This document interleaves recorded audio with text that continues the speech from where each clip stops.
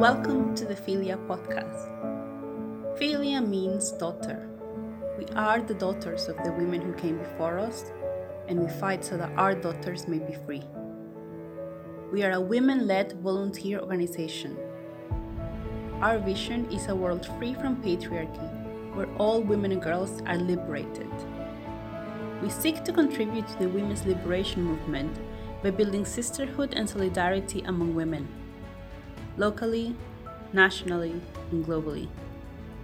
By amplifying the voices of women, particularly those less often heard or purposefully silenced, and by defending women's human rights. Our podcast seeks to shed light on some of the most pressing issues facing women and girls around the world. Please take from them what you can. In sisterhood and in solidarity, the Philia team.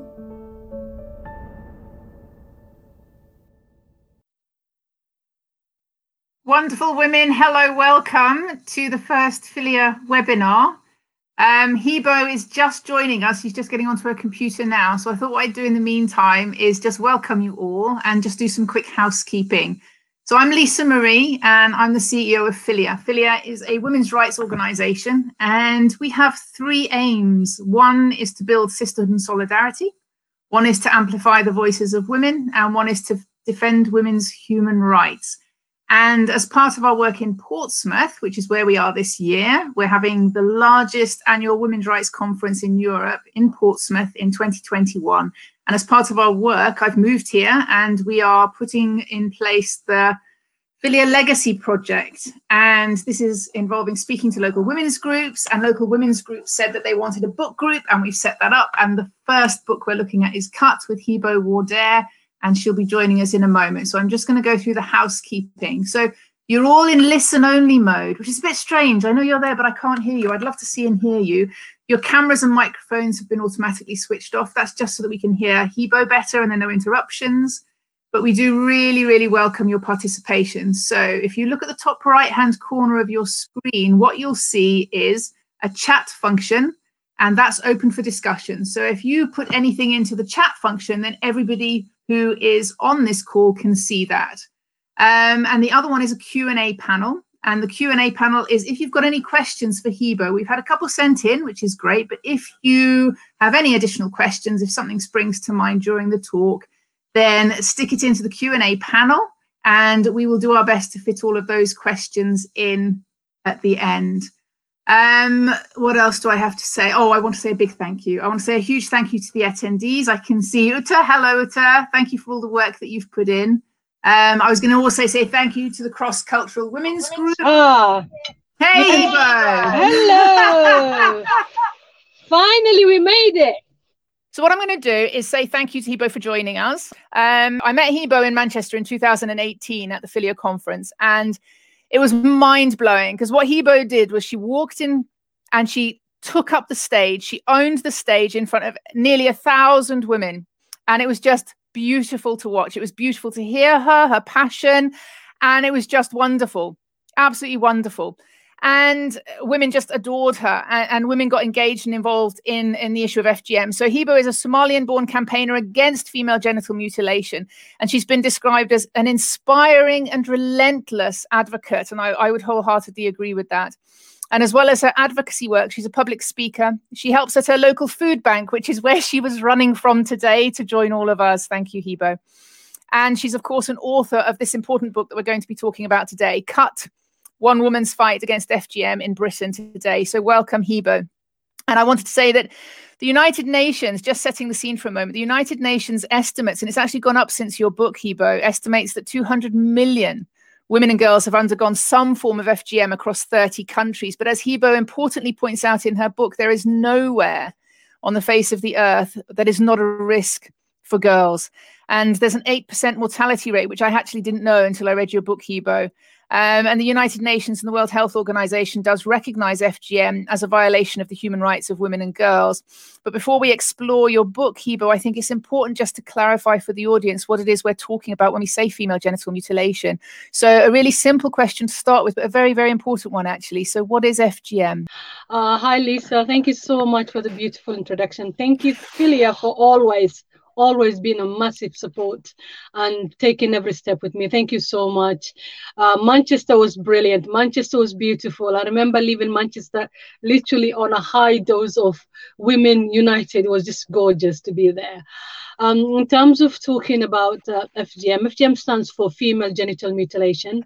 There's other names known for it, named like female genital cutting, female genital cut, or female genital circumcision. Under the WHO, they have many types written on it, but they specify specifically 3 types, which is the most common. And type 1 is called the clitoridectomy. Is either total or partial removal of the clitoris. Type 2 is called the excision. Again, is either total or partial removal of the clitoris, plus some of the labia majora is removed. Type 3 is called the deinfibulation. It's the worst type, where everything is removed. Your clitoris is gone.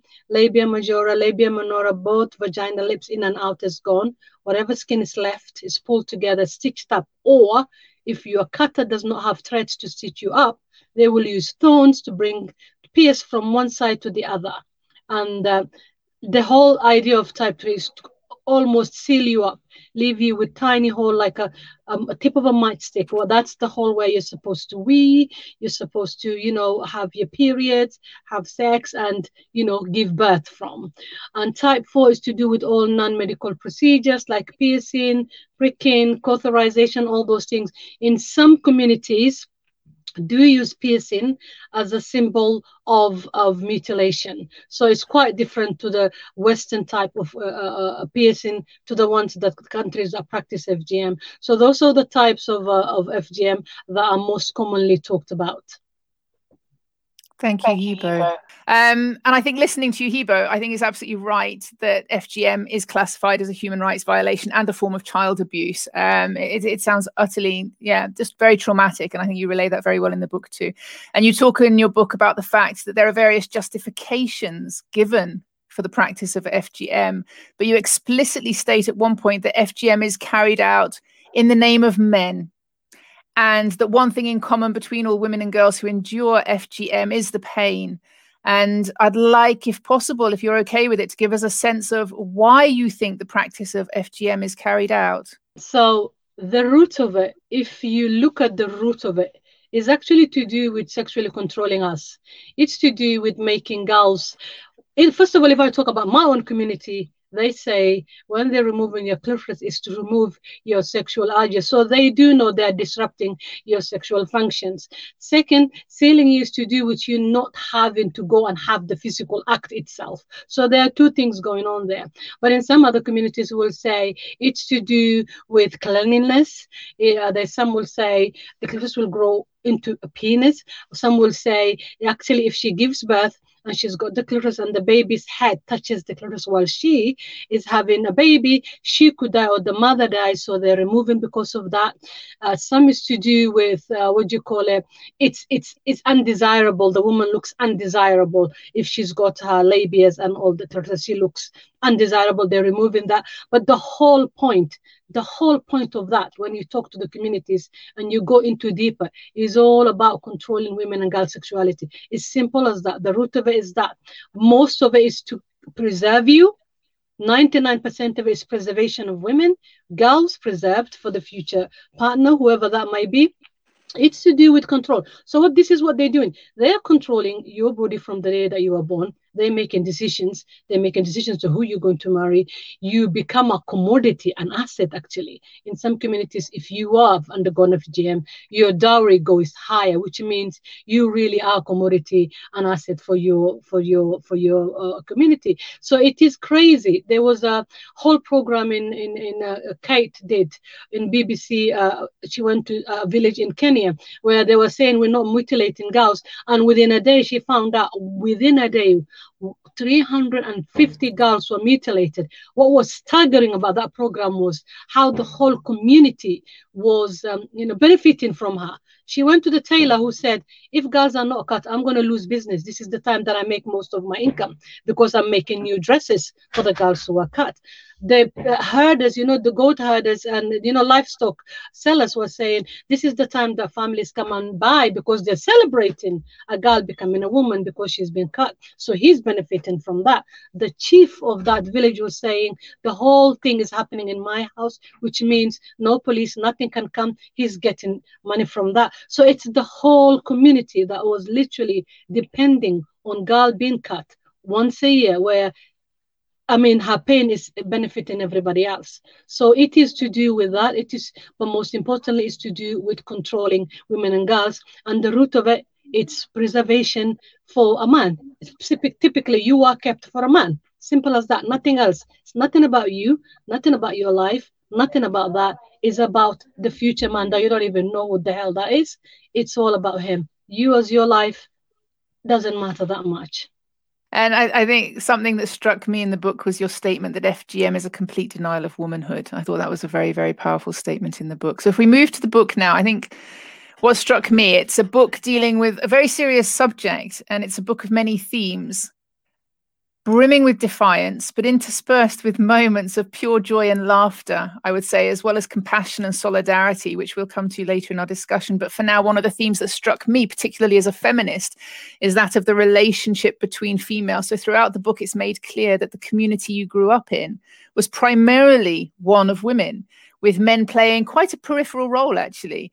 And you speak of being brought up, fed, bathed, and put to bed by women who were absolutely central to the community. But overlaying those trusted relationships is this blanket of secrecy, coercion, and betrayal, are words that are used in your book. So can we explore the impact that FGM has on these really close, interdependent relationships between women in the community? So the women that I grew up with mostly were my mother, my mother, who's my mother, and my auntie's extended family. We usually live in extended families, and if you look at the demographic of the families, the communities that subject the girls to FGM, they live like that. They have extended families that live together. For me, as a child, was very interesting to see. We were always with the females, not with the males. There was a clear segregation between the males and the females. Always they were. When it came to eating, you ate with the females. When you went shopping, you went with the females. You did not mix up with the males. Even as soon as you hit adult puberty, 13, 14 of the age, you and your extended family members who are male are separated, completely, utterly separated. So they dine and stay with the men and you stay with the women.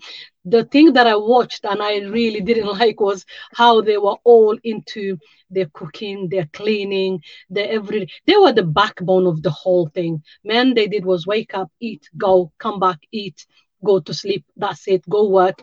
But everything else that was to do with the cleaning, with the constant cooking of non-stop cooking, constant, bringing people it's a very, very, a very welcoming communities where people just keep on bringing others. Your father could meet somebody in the market, they become friends, he brings them home to eat. So it's constant. I looked at it as if like they were just 24/7 maids. That's what I looked at it, because that's all they did, cook and clean. And I just found that to be very much oppressive at that young age. I used to question my mother constantly and asking her, why is it like this? Why is it always you doing it? Why are you? And she will always tell me, no, they put men up there. They put men to be on the pedestal. They were the kings of the house. They were simply servants. That's how I see it. Servant that did everything for them, and the men just came and did what they wanted and left, and that was it. For me, I just found that out to be so unjust. I felt like I want to work. I used to challenge my mother, say I want to go and be policewoman, this one, and she will be shocked that I even uttered those words out.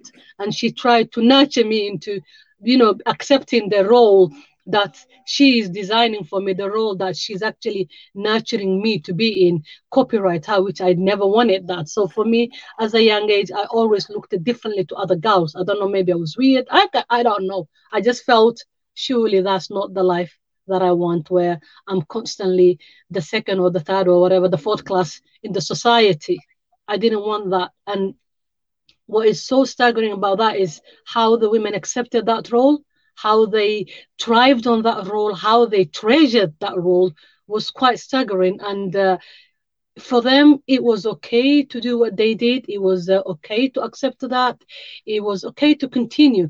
But the continuous of the subjecting the young girls to what they've been subjected to is something that even today, as a grown woman, I can't still put it together on why would you want that was something that you've experienced, affected your life. Why would you want that for your own daughter? But then I look at it, it's something that has been normalized. It's something that they made a part of life. It's embedded in everyday life. And when, no one else, complains about it, no one else says about it, the whole society is in cahoot of controlling girls in however way they can. No one is going to be against that, and no one is going to stand up, and no one is going to be the one who's going to be subjected to, segregation and, social death and economical death that they will be facing. No one wants to, experience that. And I think this is why, especially in my community, for 3,000 years, it just continues. Now, 3,000 years, the death that occurred is unbelievable. Amount of women and girls that have died in 3,000 years is unbelievable, but they keep on, going on with it. Thinking about those relationships between women, I was, again, particularly struck by how open you were about Mariam. I think you're absolutely right. Mariam's written, women are to nurture, not to speak up against man. I think you're absolutely right. On a more personal level, Hibo, the relationship between a mother who most likely will have been cut herself and her daughter, in your book, I think conveys very well, actually, the deep sense of changing feelings that you have to navigate towards your own mother. And at one stage of your life, these were intense feelings of love. I loved my mother more than anything in the world. And you state firmly that nothing bad could happen to you under her care. And later, quite powerful opposite feelings of betrayal and even hate. And you see her at that point in your life as a fake and a fraud. And my question is, how did you begin to navigate the complexities of this relationship and to reach a place of peace, which you did in the end? I think growing up, things drastically changed that fateful morning. Everything changed for me. It was like you were there, you were nurtured, you were loved. You can feel their love even through the butchery that just happened to you. You can still feel the love. The two didn't match for me after that. It didn't match. It didn't match that you can be so nurturing, so loving that you are my world. And then the next minute you subjected me to that. It was two worlds that collided really bad. And the outcome of that was million pieces of shattering happening everywhere. And I could not, I'm just only 6 years old. How am I supposed to, combine that? I couldn't. All I could do was never look in the eye, never give that eye contact, never, I was a very affectionate young child because that is how my mother made me. She was an extremely affectionate person. It was then, I don't want to be affectionate. You can hug me, but I'm not going to hug you back. It was a lot of things. I will look at her and I will think, do you know how much pain you caused me? I'm talking in my head. Do you know what happened? Why are you not discussing this? What happened? We always discuss. She encouraged me to discuss everything with her. And all of a sudden, when this happened, there was no discussion. There was no communication. Everything was cut off. And for me, it was like, how dare you? How dare you did that? How dare you just went away? I felt like you went away. You died from me. What happened? You were everything to me. Why do I have these feelings that I can't stand anything anymore? I can't trust any adult. I can't. I was in a complete state of not understanding my feelings as a young child. Then I grew up with that, and my feelings got even worse and worse. My anger got higher, and I just felt like what was done to me was evil. I literally came into that stand. Everything that happened to me was evil. As a teenager, your body grows. You're starting to notice your body, and there's a lot of things that are happening to you, and it's crazy. You get your period. Oh my goodness, that just completely was horrific. We weren't told about period. I wasn't told about period. And the first thing I could assume was I'm dying, because blood and death is, for me, it's registered in my head. It's all that. And to know that your body was changing and nobody's talking to you, then on top of that, the changes that were happening, you were causing you so much pain and so much problems, was even worse. So for me, I grew up feeling resentful and angry, and nobody opening, any conversation on this until I got married, and I became pregnant. And that was the first time, actually, for the first time I had the scan for my child. That's what the first time I just thought, you just became a mother. You have just become a mother. You can actually see you have a human inside you growing. How are you going to deal with this while you know when you're carrying so many packages with you? And it's actually on that bed that I actually forgive my mother. And I just thought, I need to be a sane mother. I need to be a different mother. I need to be the mother that I think I want to be. And in order for me to do that, I need to forgive. I need to forgive and then find out the reason that I forgave and unpack that later on. But at that moment, I felt that I needed to forgive her, and I did. And it was a matter of understanding what motherhood was. It's a matter of, it took me another years again to understand my mother's mentality of, I'm a mother. I look at my kids. I will never have done that. Why did you do that? It was me going in her shoes and figuring out the place that she was in, the environment she was in, the setting she was in. There was no way out for her. There was no way out. She could have never protected me, even if she wanted to. It would have never been like that. So for me, I understood her. Even when I understood her, I still had a lot of anger in me. Thank you, Hibo. So thank you for sharing that. Thank you ever so much. And I think that you're already at this stage experiencing consciousness raising, so becoming more aware. It's clear from what you're saying, become more aware about FGM and the wider ramifications, and for you personally as well. And before you leave Somalia, actually, and trying to make sense of everything, even though your future yet isn't clear to you. And we're going to do a reading. Did you manage to get that printed out? So I'll tell you, everybody. So Hibo's husband, who we'll come to later, is fantastic. But Hibo went to find her book to do these readings for you, especially for you, and found that he'd lent it to somebody because he thought that they needed to learn more about FGM. So we've managed to get some screen prints and what have you over to Hibo. So Hibo, do you want to do your first reading, which is, if anybody's got your book in front of you and you want to follow this, it's from the chapter Truth at Last, and it's from the bottom of page 60. And I did want to know. So if you want to follow that, then do. And I did want to know. We were kept pure for men, then broken in by them. What happened to us in the meantime was completely irrelevant in the pursuit of their pleasure, on their integrity, their masculinity. Were females really valued so little? Would my own daughters face the same fate? I was back in that hut, on that raging river of pain, unable to get off because this was my life. This was my destiny. I would be married to one of my scruffy cousins. I will never be deformed, defiled, or kept pure for him, so that he can open me up. Then my daughter will be dropped and mimed for her own husband. Just like my mother told me, there will be nothing if I could do about it, because it's happened to every woman before us. I sobbed and sobbed for myself, for my daughters, for all the women and girls in Somalia, past, present, and future. If only I could have vowed then that I would change the future, then I would let what befall Fatima happened to me. But I knew it was out of my hands. It was what I was born into. And so I decided that moment I would rather die than face the fate, endure more pain, that I would protect my daughters from mine from the same. This was promise I intended to keep. And it was what really, really broke me, was finding out that even if I didn't want my daughters to be cut, that it will be out of my hand. For me, that I was ready to die. I was ready to die. I was never going to accept that. I just felt, if I felt violated at that time, I felt my life was, it wasn't worth living, knowing that the kid that I will carry for 9 months would be subjected to that. It's something that I could have never reconciled with. Never could I reconcile with that. And for me, that was when I just thought and said, what have I done in this, whatever past life I had, if I had one, whatever I did, forgive. I was having those conversations. Whatever I did, if you're God out there, please forgive because I can't take anymore. You can't subject a child of mine what I know.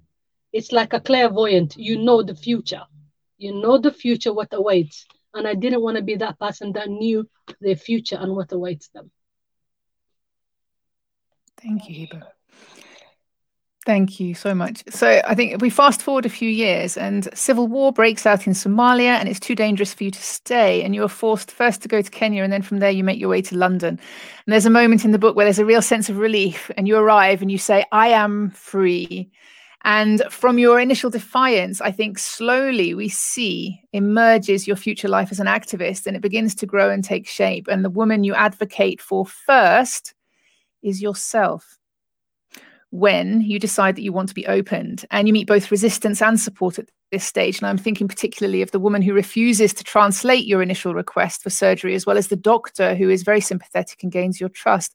And that support is another theme I think that's critical to your story and now might be a good point to ask how we can best support women. So the listeners, the women who are here, Uta's saying you are very resilient. Someone further up, I can't see your name, has said you're so inspirational, Hibo. So for the women who are listening, how can we best support women to navigate that journey? One thing that I always discuss is, for me, I always saw women as one. It doesn't matter where you are. It doesn't matter whether you're in the Western world or, remote villages that you've never seen anybody else different to you or anything. One thing that we have in common as women is we can talk. That is one thing. You bring different group of women, they will always talk. And what do we talk about? We talk about the families, we talk about our partners, we talk about mother-in-law who's giving us headache, or if you don't have one. There's always common thing going on in women when we talk about.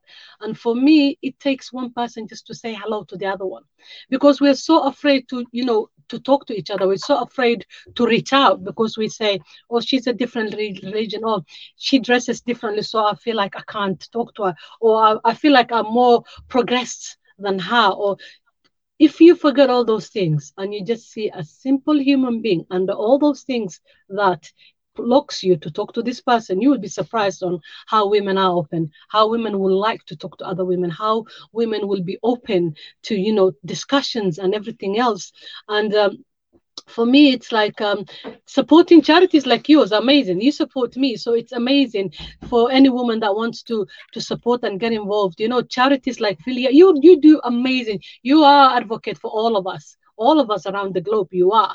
And when I'm asked, does the Western feminists, do they support? And we haven't said, I'm like, yes, they do. But you choose not to see it. That's your choice.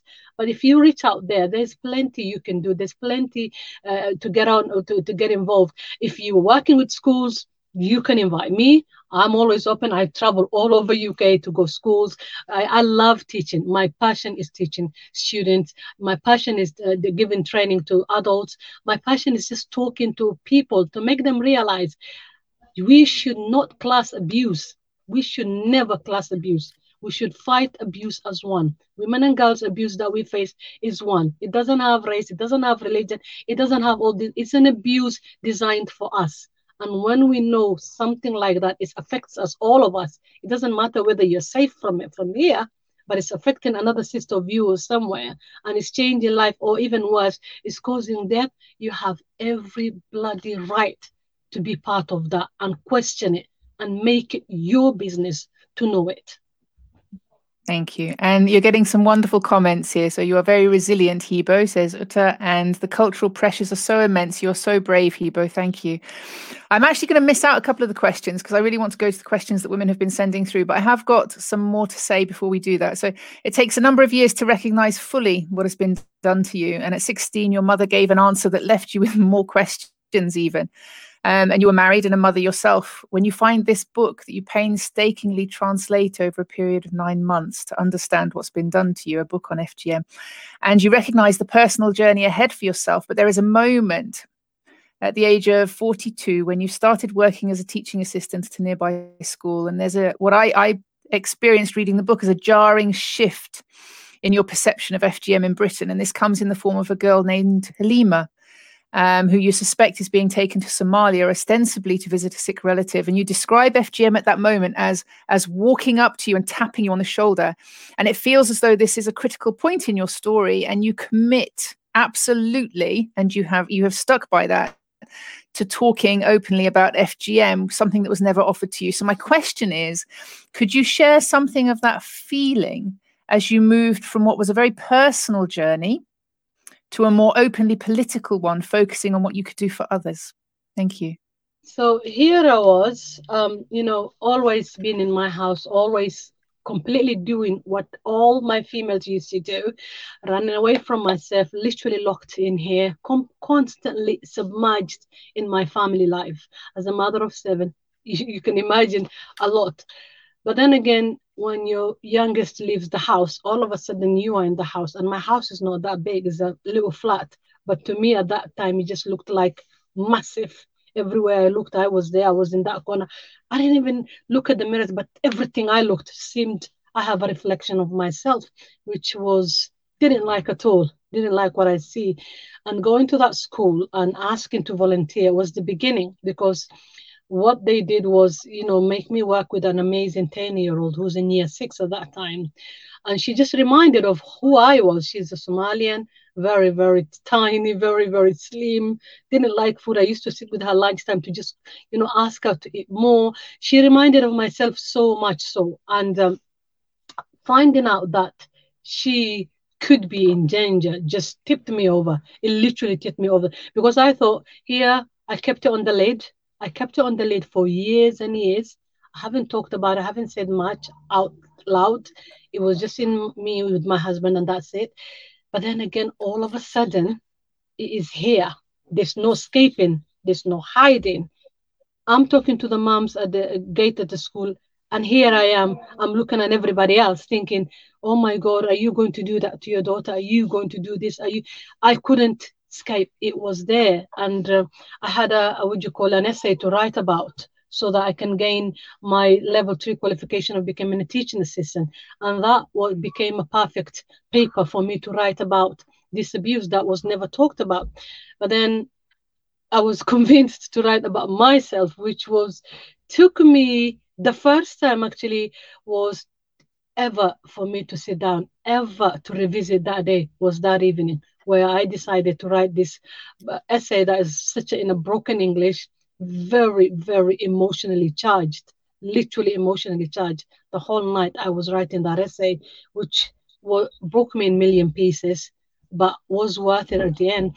That 10-year-old gave me the courage, but also what she gave me was, no, I cannot hide, and I cannot run, and I cannot sleep knowing another 10-year-old might be subjected to this. And I decided, you're going to talk. Then I had a conundrum. The other shoulder of me was telling me, you're going to talk, but everybody else is going to hate you. But yes, you can talk. It doesn't matter if they hate you. So at the end, I was like, I don't care if they hate me or not. I do not care. It kept me silent for so many years. It ruled my life for so many years. I just thought, no, I'm not going to keep silence. I don't care who attacks me. I don't care who says what. I don't care about that. I'm going to talk. And most importantly, that this 10-year-old deserves for me to talk. And the 6-year-old me deserve for me to talk about what we went through and what I still go through. I just felt I can't hide it anymore. So I just felt like, I said it in the book, I think, I felt like trapped wind was about to blow everywhere, and I don't know how to stop it. I want to blow every corner, and I don't want to stop. And that is how I felt. But because of that 10-year-old, she was the reason I spoke. And the sad thing about that is she was taken. She was never returned back to UK. I never know what happened to her. It's one of the things that really haunts me up today. I don't know what happened to her. I don't know. Thank you, Hibo. We've got a number of other questions here from me, but what I'm going to do is just read a couple more bits, and then I'm going to ask you, Hibo, after that to read the final, not the number 2, the final reading. And then I think I'd really like to pass on some questions from women in the audience. So I think that you moved very quickly from a local advocate to one with a national and indeed an international platform. And you are recognised, rightly so, as a formidable campaigner for women and girls' rights. And in the UK, it's important to say that FGM became illegal in 1985 with a maximum sentence of 14 years. And we've seen the introduction of FGM protection orders. Yet the first person to be found guilty was only found guilty last year. So it took a very, very long time for the system to catch up. And I know you talk about the legal system and cultural change, and the fundamental driver of this is education, actually. Education and prevention is what you're very passionate about. Last year, the Crown Prosecution Service expanded its guidance to help prosecutors and police to successfully bring more perpetrators to justice. So hopefully we will see a change. But it has to be said that even just a week ago in the news, it said across England, 610 new FGM victims were identified between April and June as the country went into lockdown. So there is still a lot to be done. Would you like to read the last reading 3? That's right at the end of the book for anybody who's following. That's chapter epilogue. So it's page 253 from There Is an Old Somalian Proverb. And then what I'm going to do is ask some of the questions that you've asked on the Q&A. And if you've got any more questions to add to that, please do.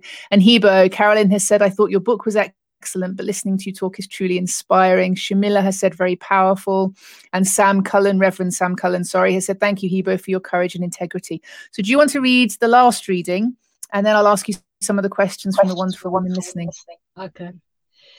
There is an old Somalian proverb which says, you can't hide a dead body from its grave. Its meaning, you can't hide from your problem.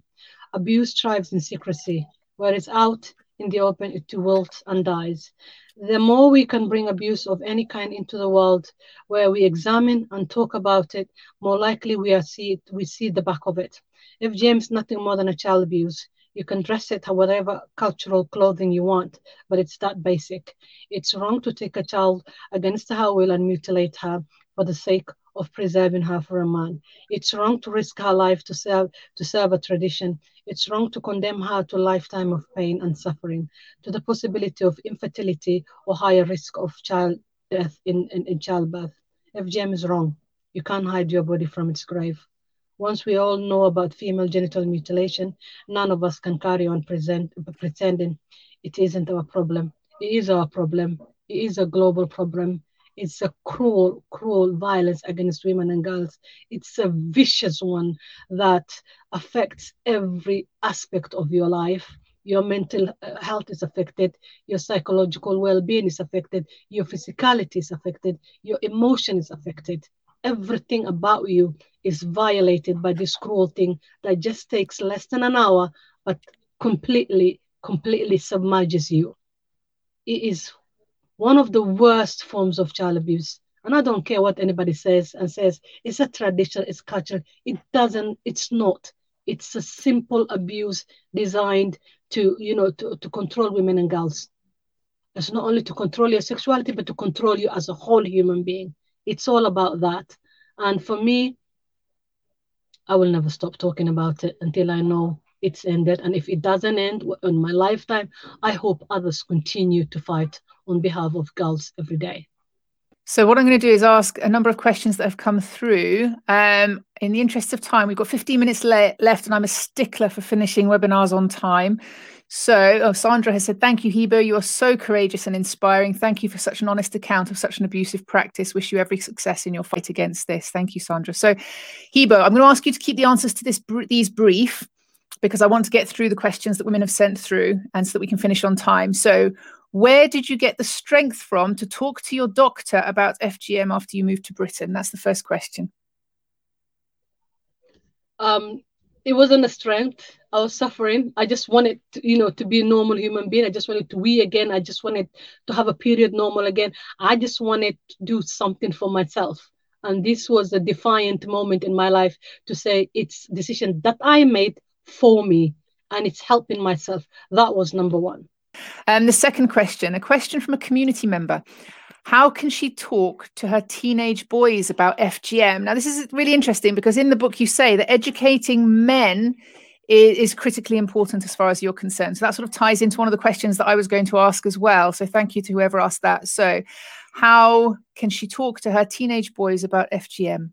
Quite simple, really. Very, very simple. You will talk to your boys about anything else. Why is FGM so difficult? Why is it different? Why do people make it impossible to talk about these issues? This is the problem that we all have. Even what you call it, professionals find it difficult to answer these questions. Why? If it was you talking about any other abuses, you will be very open. You will talk about it. You will say, I want to talk about sexual abuse. I want to talk about this. But when it comes to FGM, people always create a mountain. Oof, can I talk about this? Why? It's because it's genitalia, it's female genitalia. Why are we so afraid of talking about female genitalia? Why are we that? We need to move away. I think the whole problem of people being afraid to talk about FGM, it's to do with the vagina. I don't want, I forget. Oh, they panic. Why? People want to use it. Humanity travels through it. Every man and woman want to use it. So why is it difficult for people to discuss anatomy that is so important? Without it, the whole world can't evolve. Why do we find it difficult? This is the question that that person needs to ask themselves is, why do I find it difficult to talk about women's body? Once you have that answer, you know there's nothing in this world that you can't discuss with your kids. And another one that's come through, how did your religion factor in the community and in the decision making around performing FGM?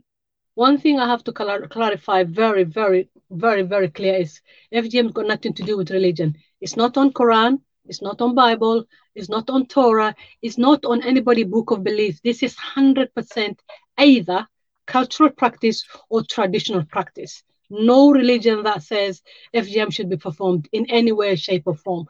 But having said that, some communities do say it's a religion requirement. If you look at Malaysia, 50% of women are being cut, and Indonesia as well.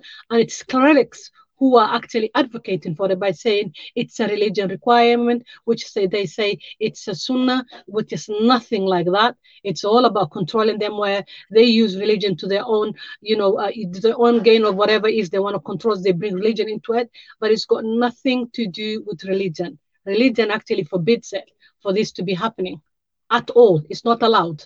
Thank you. So Mariam, I've seen yours. I'm going to ask it in a moment after this one. If I was concerned about a child, what should I do? Now, if you are concerned about a child, it depends on what sector are you working with. Any sector that you're working in and it's a controlled body, that means you're working under the government umbrella, you all have something called MASH referral, which means you can do a referral that day. Or if you think that a child is actually in danger imminently and you don't need to wait for the referrals to take a week or two for somebody to pick it up, you can actually call 911, where they will direct you to a proper person who's in charge of handling child abuse, specifically FGM, which you will be given help. And if you work for the school, then you talk to your designated person who will know what to do immediately. If this child is not immediately in danger, but you think I need to do something, then you must do referrals. And referrals are picked up really quick. Within a week, they will be picked up and somebody will deal with that. If you think the place that you're working is closed at that moment and you think that child is still in danger, local authority have a hotline. You can call NSPCC line, you can call All Child line, you can call many lines. There's also home office hotlines that you can call, and within that day, that child will be getting to, or you can even call the police, where they will get involved and necessary bodies will be called into to help this child. Thank you. And I think what we'll do is we'll send an email out probably tomorrow, maybe the next day. And what we'll do is we'll include links to some charities that work on FGM, and we'll include sort of signposting information as well. And we'll put together something that's of use and of interest to you, and we'll send that all out to everybody who's on here. So here's a really personal one from Lucky. Lucky, thank you for this question. Has your friend Mariam spoken to you since, and do you still find people angry that you have written your book? Unfortunately, we do not talk. Unfortunately, I couldn't comprehend what she said or on my behalf. We don't talk. We casually, if we see each other, we do say hello and how are you, but that's about it. Yes, I do get a lot of verbal abuse, especially sent to my direct messages. I do get that, but I also get a lot of support, and I think support has outweighed anything else that I get. And I'm somebody who's learned to take what's thrown at her and just turn it into positivity. I've learned that. I'm very resilient. I have amazing network of support. I kind of think like if I'm not attacked for a few days, where are they? What's happening with them? I get to worry a bit. I want to know, where are you? Why are you not throwing things? For me, I'm very well looked after. I would say that I'm very, very well looked after. Whatever comes, comes. However situation I'm in that time, I always know how to deal with that and move on and continue with work. I do get a lot of flag on Twitter. I don't know if you've been following this week. It has been a non-stop men who are telling me how to run what I'm doing, and it's quite staggering how somebody as a man tells you, you know what you're doing is discriminative because you're not including men. Sorry, am I asking you to include men what you're doing? No. Am I telling you are discriminative? No. Then that's your man privilege telling me how to run my campaign, isn't it? So I do get a lot of attacks from all kind of directions, which thank God for the mute and block button. If I don't want to waste my time. It's just block and mute. Just go and go fiddle with yourself or something. Just leave me alone. So so for me, it's like I don't want to talk about you. I don't want to talk about male circumcision. It's not my place. I don't want to. I have dedicated my life to women and girls issues. And I said to them, create your own page. Go do it. No, they want women to do their stuff. They want women, to do everything for them. They just sorry, I shouldn't be sure. They're just bastards that are sitting on their butts and not doing nothing. I want women to carry on doing their work, which is never gonna happen. So for me, I'm always fighting back, and I've learned how to do that for years now. You shouldn't have to put up with that, and we have your back, and all the women around you have your back. We have each other's back. I think that's part of the sisterhood and solidarity, isn't it? And I think you've answered one of the questions that came through near enough anyway. What would you say to anyone who tries to compare it to male circumcision? But we'll leave that for now, I think, because one's come through that what do you want women to take away from this talk? And I think that's probably going to be our last question, but let's see. What I want you to take away from today is solidarity, is strength, is power, is realizing how beautiful people you women are, is realizing once you join together, you're unstoppable. I always write this on Twitter and I say, we really are made stuff of, universe essence is in us. We never give up. We don't know the meaning of no. We'll keep on fighting our rights. And I think our future girls need examples. They need to know that you can, fight for them.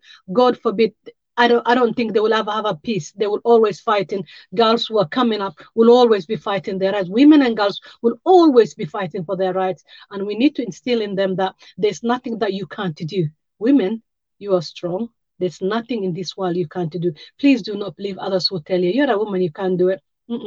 You can, because you're resilient. You're amazing. You have a wealth of multitasking that no one on this earth can do. Just remember that uniting, it's the most powerful tool we have. And once we unite that, we can help each other. And look out for fellow women. Be the ones who build each other, not tear down each other. Be the wings beneath your wings. Support as much as you can. Ask help if you need. Don't be afraid to speak up your mind. It's so important to speak up your mind. God knows that we are violated from every angle. Our spaces are taken. The word woman is going to be erased if we are not careful. We are constantly tested, and we need to have that strength of continuing and never stopping to fight for our rights. And if it's something that you take away from that today, that should be it. Thank you so much. And you talked about building women up around you. And I have to say that's a striking feature of your activism, actually, that I've noticed. You are absolutely about building up, connecting with other women and then building them up. You're very appreciative of other women. And it's something that is astonishing to see and beautiful to see and absolutely essential, I think. And a couple of other women have said, thank you, Hibo. You're an inspiration. So brave. Well done. You're courageous. Yes, it's true. Go, Hibo. You've got this. Marianne, we might not have time to answer yours, but I'll send it to Hibo afterwards. So Hibo, before we go, you're not stopping. What does the future hold for you and your anti-FGM campaigning? I am never going to stop. I am, as I said, I have millions and millions of women literally lifted me up all the time. I never get tired of telling women how special they are, how wonderful they are, how resilient they are. I will never stop doing that. What do I see? I see future free for women, and that is what drives me. Free for women to be who you are, do whatever you want to. I want to see a future where women have no boundaries, no, invisible barriers put in front of them. I don't want to see that. I want a future free for both women and girls to grow up, thrivers and achievers and do whatever they want. For me, all I see is more fights coming up, more arguments coming up. But in all this, I see positivity coming out. I see love. I see, people supporting. I see amazing work, collaborations. But at the end of it, I do see, and I believe in my heart, I do see FGM and all sorts of violence that's designed to control women and girls ending. But we've got a lot of hard work to do, and which means we will all need each other. And please keep on supporting. I would absolutely agree with that. And I think the sisterhood and solidarity, and I can see a world without FGM. And I think we need to keep that in our mind. And I think that now is a time of global consciousness raising and women connecting like never before. And I think strengthening and building those connections is going to be critical to our work in whatever sphere. And it's all connected. FGM is connected to everything else that is used against women. So we've only got a couple of minutes left. So what I'm going to do is just take that time to say thank you so much. First of all, thank you to all the attendees. We will email you with links and so on and so forth. And thank you, Hibo. Thank you for coming into our lives, actually, for writing the book. And for the work you're continuing to do for women and girls. And thank you for the way that you do activism. And the last word is over to you. Can I just say massive thank you for all the women who joined us today. Love you loads. I always say it. When I say, and I mean it from my heart, I love women. I don't care who you are. I love women. And I want you to continue supporting each other. I want you to get out of your comfort zone, to go and do something. And, be counted for. Be counted for the woman you are. Be a woman. Solidarity is amazing. Support is amazing. I'm very lucky. I have Philia. I have many others to support me. And this is why I'm relentless. I'm relentless because I know I have an amazing network of support. And I just wanted to say, thank you very much. And it's been an amazing and honor to be your first webinar, I guess. Really an honor. And as I told you, Lisa, privately, things are really developing very fast. I'm very proud of what's coming. All I can say is something's going to be happening with Cut, the book itself. Please watch out. Follow our work, follow my work, follow all the work of Philia is doing, everybody else, and be supportive however shape of way you can. And I'm honored to be talking to you today. And Philia, thank you again for giving me this platform. Thank you so much to you, Lisa, to what you call it, Sally, to Josie, to everybody. Love you very much. The perfect end. Lots of love, everybody. Yeah.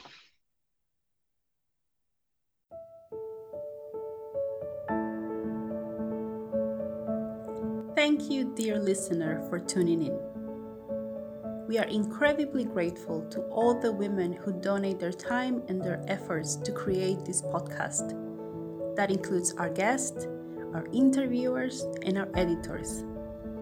You can find us on your favorite listening platforms like Apple, Stitcher, and Spotify. Just search for Philia Podcast. Please help us reach even more women. You can do that by subscribing to our show, by sharing this podcast with your friends, with your family, and with your coworkers, or by leaving us a positive rating and review. Philia organizes the largest annual grassroots feminist conference in the UK. We would love to see you there. You can support our work by joining the Friends of Philia scheme, by giving a solidarity ticket so that even more women can join our conference, and by subscribing to our newsletter. Please take a look around our website, philia.org.uk, to find out more. Together, women make magic happen, and we can't wait to be in touch with you.